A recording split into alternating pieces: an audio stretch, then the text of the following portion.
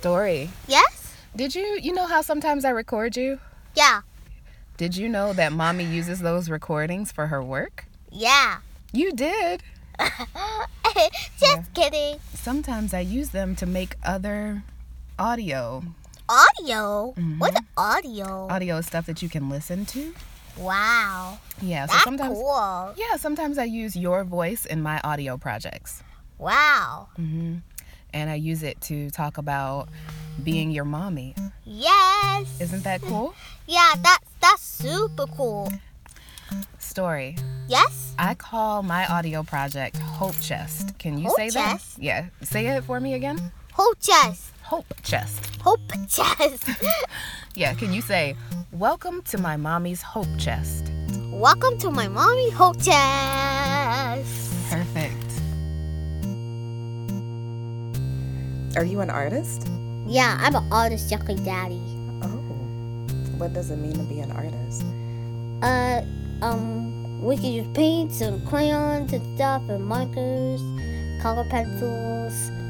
So an artist is someone who draws and paints? Yeah. There are other kinds of artists. Yeah. What is it? Do you know any other kinds? I don't know. Singers are considered artists. Oh, singer-songers? And writers are artists. Oh, you're a writer, so that means you're an artist. Oh, yeah. Sometimes. Sometimes. Me too. Yeah, that's right. So you were born to two artists. Sometimes you forget who you are. That's part of it. You are preoccupied with sustenance, with earning enough to eat, enough to squirrel away for leaner times between long-term contracts. Sometimes there are too few creature comforts, other times too many. In the former circumstance, you may panic. In the latter, you may become too lax. Artists are rarely achievers of balance. Too many of us thrive at our edges. Too many exist at extremes. It is fine for you to acknowledge that you're an artist. Fine for you to assume that because your parents are makers of movies or artfully interwoven ideas, then you must bear those abilities also.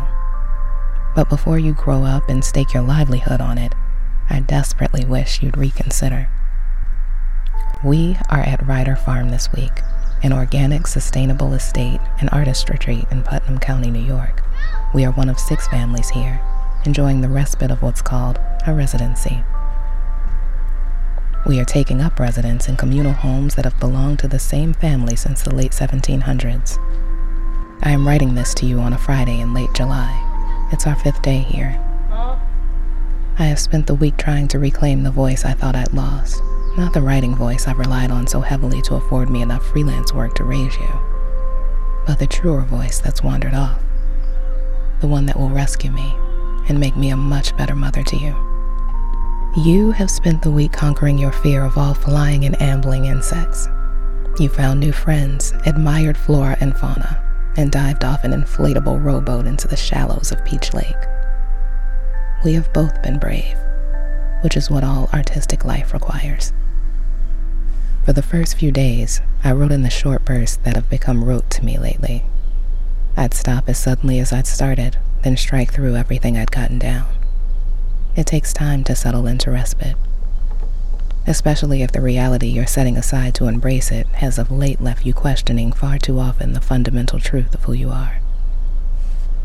All week I've been waiting to hear back about a full-time job, one for which I've interviewed 3 times but still may not get. Full-time jobs are a bit of a foreign concept to me. It's something many interviewers mention while revisiting my resume. I've not worked a 40-hour-a-week position, nor had medical, vision, dental, or 401k in over 10 years. I'd scarcely know where to begin if I were afforded them now. But I need them in ways that I hope you will never have occasion to imagine, since I've gotten it into my mind that somehow my value as a person and a partner and a parent have been greatly diminished without them. Until recently, I had believed that childhood rhetoric from all those well-meaning adults in my life whose own wildest dreams had long been tamed. You can be anything you want to be. If you can believe it, you can achieve it.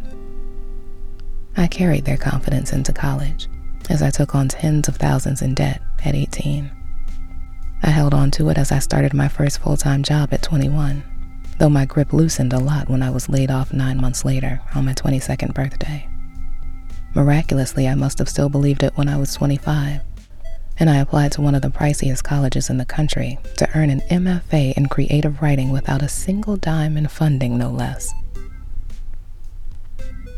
I've had a hard time flourishing for any sustained period of time, but I've written feverishly anyway. The recipient of church revival prophecies as a child and foreheads full of holy hands speaking life over my future, I just believed that I would become a successful writer. No matter how late I bloomed, I was planting myself in the right garden. Debt be damned, I intended to double down.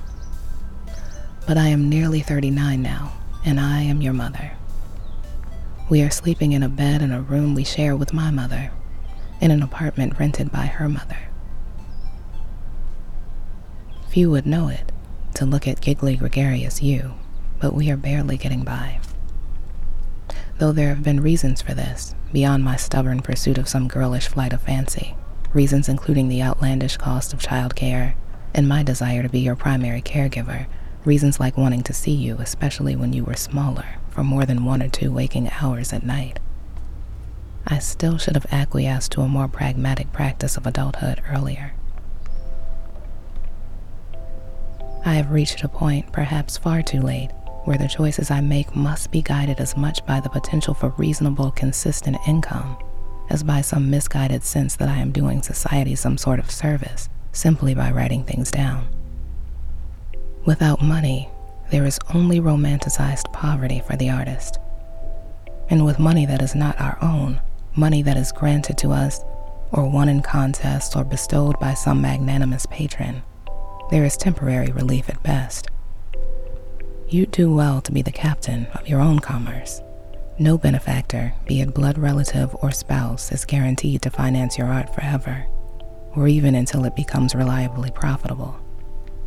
By necessity and with few exceptions, Black artists have always been day job working artists. They are working in cubicles, under fluorescents, closed in by walls colored in the most unimaginative shades of eggshell. They are in public school classrooms or at nonprofit conference tables. They are bussing tables, caring for others' babies while their own are in school.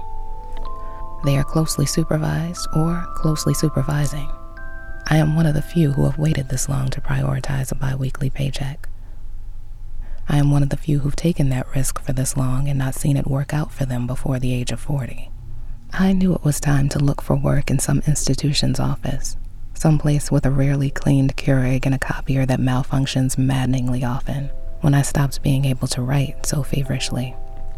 I have woken up every morning of the past 18 months with incrementally less that I've wanted to say, and even more minuscule confidence that anyone would care to read it. There is another occupational hazard of the artist. We are, so often, alone. This is fine when the muses are whispering kindly, fine when creative juice is plentiful. This is fine when our personal lives are at relative peace, fine when we are not forced to defend what we do to people who remain unconvinced that it's worth doing. It is harder when the only voices we hear when we sit at a blank page berate us. I hope that I have hidden it deftly enough from you, daughter, but I have not been well. I don't always know anymore. I don't know if I can be who I chose to believe I was. When you were born, I thought I understood what becoming your mother was doing to me. Clearly, I was evolving as a woman and as a writer. There was that surge of postpartum output. I needed to document everything I was witnessing. Essentially a human I helped create experiencing sentience for the first time outside my body. And I needed to process what I was feeling, essentially a deconstruction of everything I'd been, a retrofitting meant to accommodate a child. It was not until you became a bit more independent, able to leave my side for half hours at a time, that at some point, I realized I had stopped writing as a foundational practice of my identity and started writing just to make enough income to support you. The two are easy to conflate. There is some overlap, but it's occurred to me in the last year or so that I can only write well in order to mother, and I can only write well about being a mother when I am not neglecting the many other areas of life that require evolution and adaptation and growth. Having time to prune the forgotten and to weed the overgrown is relatively new to me. But there's symmetry in giving all of your spare time to a child. The longer you raise her, the more of it she returns to you. I wanted you to think long and hard about being an artist because my greatest hope for you is that you will live out each day understanding yourself. And I also want you to know the relief of being often understood by others. An artist's existence makes both of those aspirations challenging. A writer who insists on doing work that accommodates her creative process lives at constant risk of misrepresentation. When she is Black and a woman and an unmarried mother to boot, she has a difficult time convincing anyone, even on occasion herself, that what she is doing is an acceptable thing. I do not want you shouldering that kind of self-doubt, but I know full well that if art making is in fact in your blood, you will rush toward it regardless of warning. You will create even when the confines of capitalism attempt to shame you for it. You will find time, before, during, or after any day job. And if you take nothing else away from all this, please do not underestimate the value of a day job. Of course, with you, I may not need to worry over any of this at all, for I am certain you will remember this week for years to come. This is why it was so important for me to bring you along. When you are old enough, I suspect one thing will be clearer. What your mother could not afford with money, she could access with talent.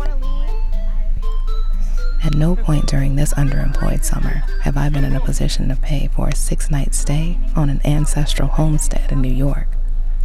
But we are here all the same because I happen to know which words sound most beautiful when paired. I know how to arrange them evocatively. At my best, I can sense precisely where they must be aimed to achieve the height of their power.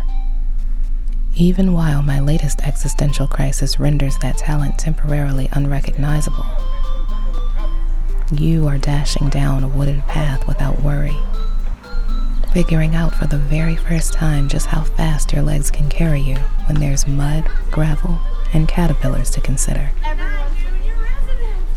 You are learning how your humor can put your peers at ease and realizing the quintessence of a midday quiet hour when you have played your absolute hardest all morning.